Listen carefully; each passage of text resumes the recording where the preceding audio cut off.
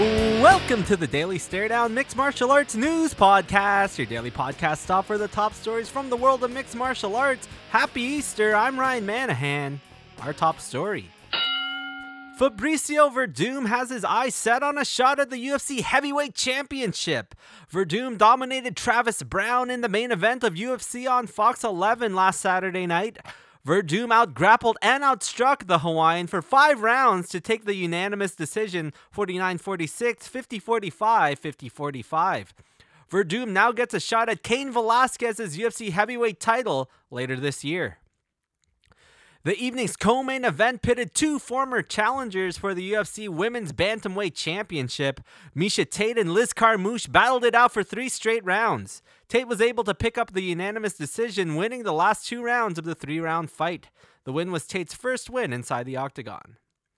The bout I've been looking forward to for months didn't exactly live up to the hype, but was pretty cool nonetheless.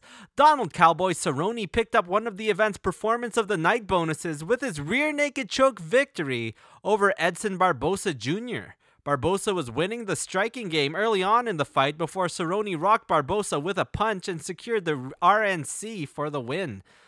And opening up the main card, Olympic silver medalist Yoel Romero dominated Brad Tavares for 3 straight rounds to pick up the unanimous decision victory. I'm making a prediction right now. Romero will get a shot at the UFC middleweight title before the end of 2015. The evening's second performance of the night bonus went to Alex White on the Fox Sports 1 prelims. White scored a TKO victory over Estevan Payan 1 minute and 28 seconds into the fight. Go back and check that one out.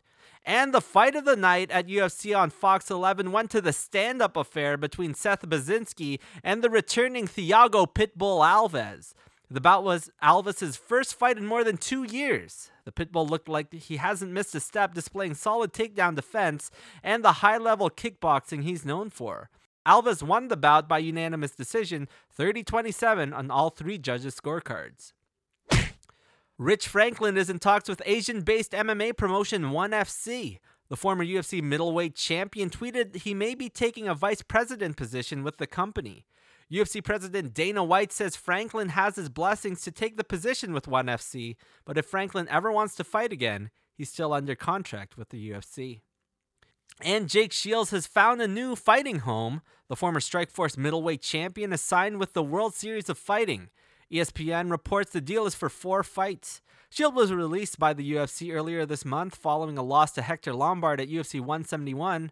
I know I might be the only one out there, but I would love to see a Jake Shields versus John Fitch match. And now for our tweet of the day. Today's tweet comes from Ricky Lundell. He tweets, update on Travis Browne. Here's the handbrake pic from when Browne dropped Werdum in round 1 on UFC on Fox 11. The tweet includes a pic of an x-ray of Browne's broken left hand. Not a pretty sight. That's it for this edition of the Daily Stare Down. I decided to get the podcast up early since no one really celebrates Easter Monday other than people here in Canada. I didn't make any official picks for UFC on Fox 11, but I'm not going to lie, I would have done horrible. I'll be back tomorrow, Daily Stare Down fans. I'm Ryan Manahan, tapping out.